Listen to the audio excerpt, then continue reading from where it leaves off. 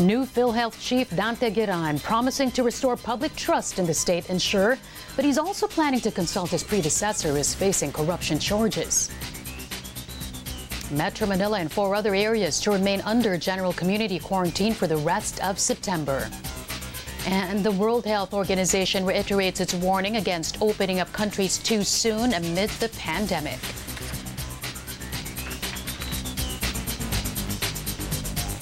I'm Carmina Constantino. Dateline Philippines begins right now.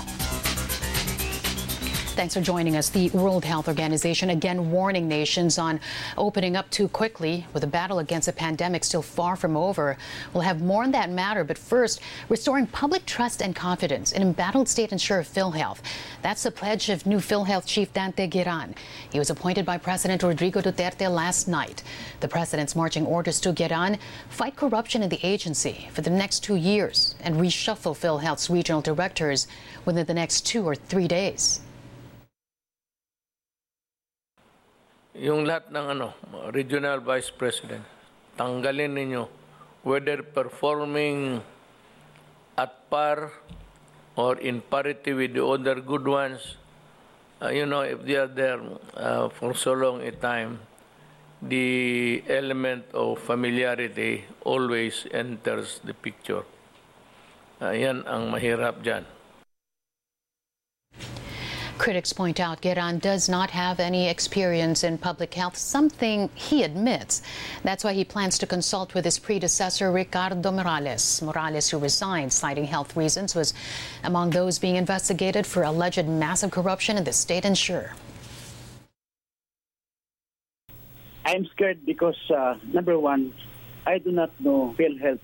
What I have knowledge of with financial management, being a certified public accountant, and about law, about insurance. That's it. And of course, my knowledge about investigation. First thing first. One is the reorganization. Number two, I will look into the financial condition of PhilHealth. Some government officials urging Dante Gueran to begin the long overdue internal cleansing in PhilHealth. Senate Minority Leader Franklin Drilon says the former NBI director should keep his eyes open and never blink to corruption. He adds cleaning up PhilHealth will entail more than just reshuffling personnel. Corrupt and incompetent people must be eliminated and put behind bars. Senate President Vicente Soto III says President Duterte chose well, while Senator Panfilo Lacson hopes Gueran won't suffer the same fate as his predecessor. Justice Secretary Minato Guevara, meanwhile, says Gueran's legal and accounting background makes him fit for the position and that his knowledge in both areas will help him cleanse the agency. Meantime, Gueran's predecessor, Ricardo Morales, has some advice for him. Stay healthy. Know the company. Know the history of the organization. Know the people inside the organization. And he will be sitting in the driver's seat. So all this technical knowledge can be provided by the staff and by consultants. So he doesn't have to worry about that. His worry will be navigating the organization. There are plans that have been laid out, and he can review these plans and see if these are acceptable to him, and he may continue or may make his own plan. Well, PhilHealth employees frowning on Gueran's appointment as the new head of the state insurance agency. Fe Francisco, the president of the PhilHealth Workers for Hope, Integrity, Transparency and Empowerment, believes Gueran does not have the required qualifications to run the agency. Francisco also wants the government to consult with PhilHealth's employees whenever making big decisions regarding the agency. Dismayado kami, mukhang hindi pinakinggan yung aming panawagan na magtalaga si President Duterte ng isang financial expert na mamuno sa PhilHealth. Nasa batas naman po na may 7 years experience in the field of public health, finance, health economics, or a combination of any of this expertise. A Senate report on alleged anomalies in PhilHealth is expected to be presented to the plenary today. And as Sherian Torres tells us, at least one lawmaker is confident that charges will be filed against the erring officials of the agency. An 87-page report on the state insurer PhilHealth will be presented by Senate President Vicente Sotto III before the plenary on Tuesday. Soto's report, as chairman of the Senate Committee of the Whole, will carry the findings born out of the 3-day-long probe into the supposed anomalies hounding the agency. These include the 14.9 billion peso interim reimbursement mechanism funds, which portions were also given to dialysis and maternity cases, the reported overpriced 2.1 billion peso network switch or IT project, allegations of false claims, case rates, padded number of patients, exaggerated medical cases, and favored hospitals. All these alleged irregularities, according to the Presidential Anti-Corruption Commission, have already resulted to some 200 billion pesos spilled PhilHealth funds. Soto assures the public of an airtight report comparing it to Salakab, a native farming tool that is being used to trap pests. Ang Salakab kasi ito yung sa bukid na ginagamit, yung parang gawa ito ng handicraft ito na kung saan pagka inilubog mo yung sa lupa, sa tubig, sa putik, maski pwedeng mahuli. Sabi nga ni Senator Bato, pati butete kayang hulihin. Lacson also pictures a heavy committee report that was based from strong evidence and solid testimonies. He's also optimistic airing PhilHealth officials will have a day in court.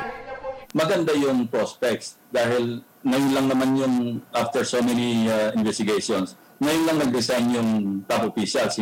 Hindi nga pinag-resign. I could sense in the way si Secretary Guevara pursued us in providing them copies of the proceedings ng Senate. Nakita ko talaga disilido. Plus the fact that the President has already thrown his full support to Secretary Guevara. The Soto report only needs 13 affirmative votes for it to be adopted by the chamber. The Senate has also endorsed PhilHealth Board member Alejandro Cabading, Regional Vice President Dennis Adre, and resigned Anti-Fraud Officer Thorson Keith to the Witness Protection Program. But they have yet to receive a award if they have been accepted to the WPP. The Philippine Justice Department vows to consider the findings of the Senate. 3 more resource persons will face Task Force PhilHealth on Wednesday. The task force has already recorded the testimonies of 10 resource persons. Sharian Torres, ABS-CBN News.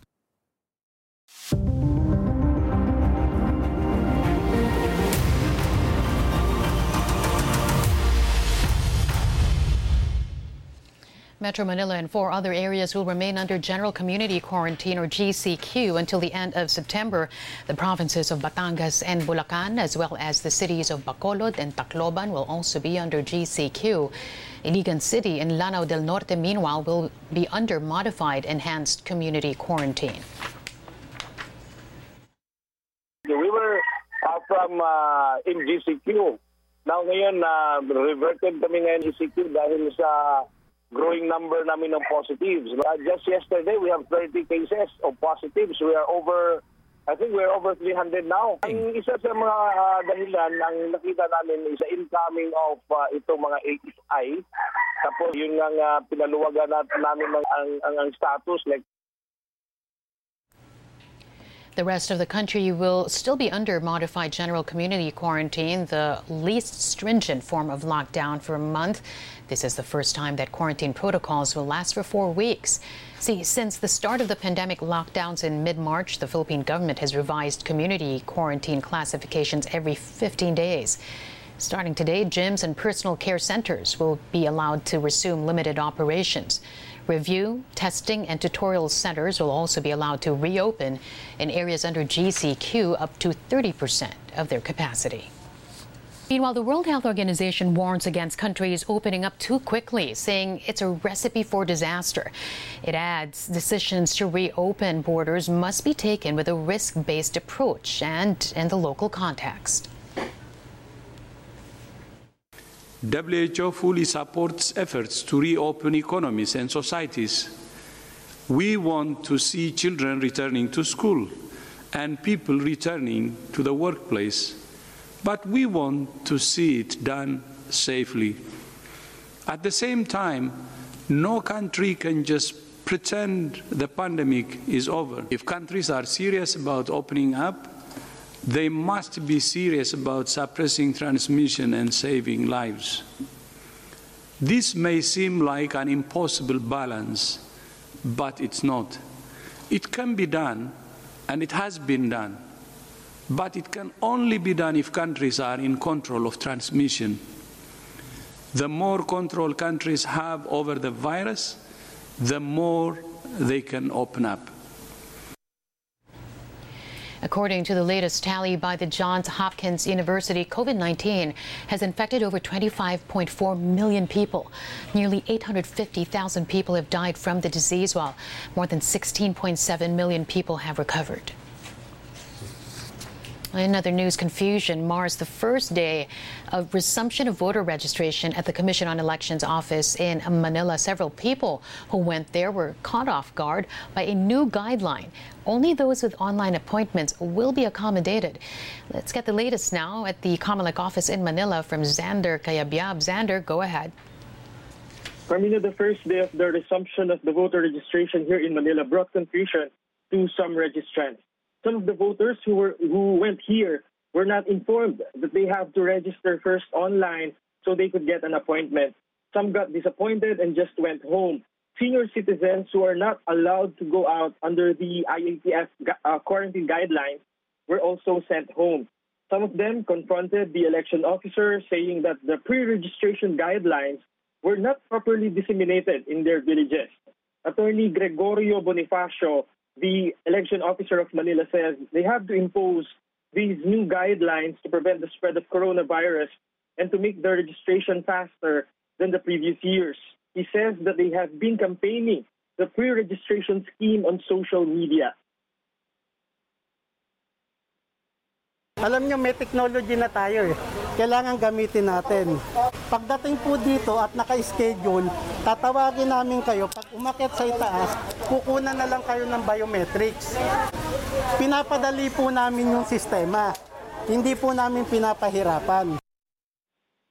Some registrants who have no appointment are still coming in, but they have no choice but to just go home after learning that they have to register first online. President Rodrigo Duterte takes a softer stance and calls for a revolutionary government. Duterte had initially rejected the move outright, claiming to not know the group of his supporters advocating for him to lead a revolutionary government. But now the chief executive says such sentiments are worth hearing out as long as they're made in public. Sabi ko nga yung revolutionary government should not be discussed in sub rosa. It should be discussed publicly, including the military. They should be able to say what if the troops do not want it, they should say so. Kung meron rin silang gustong pagbabago, then let us hear them out. President Duterte, meanwhile, promising food and shelter for health workers that have been evicted from their homes amid the pandemic. Duterte even says displaced frontliners can tell the government the names of their landlords or landowners so that he can call their attention publicly.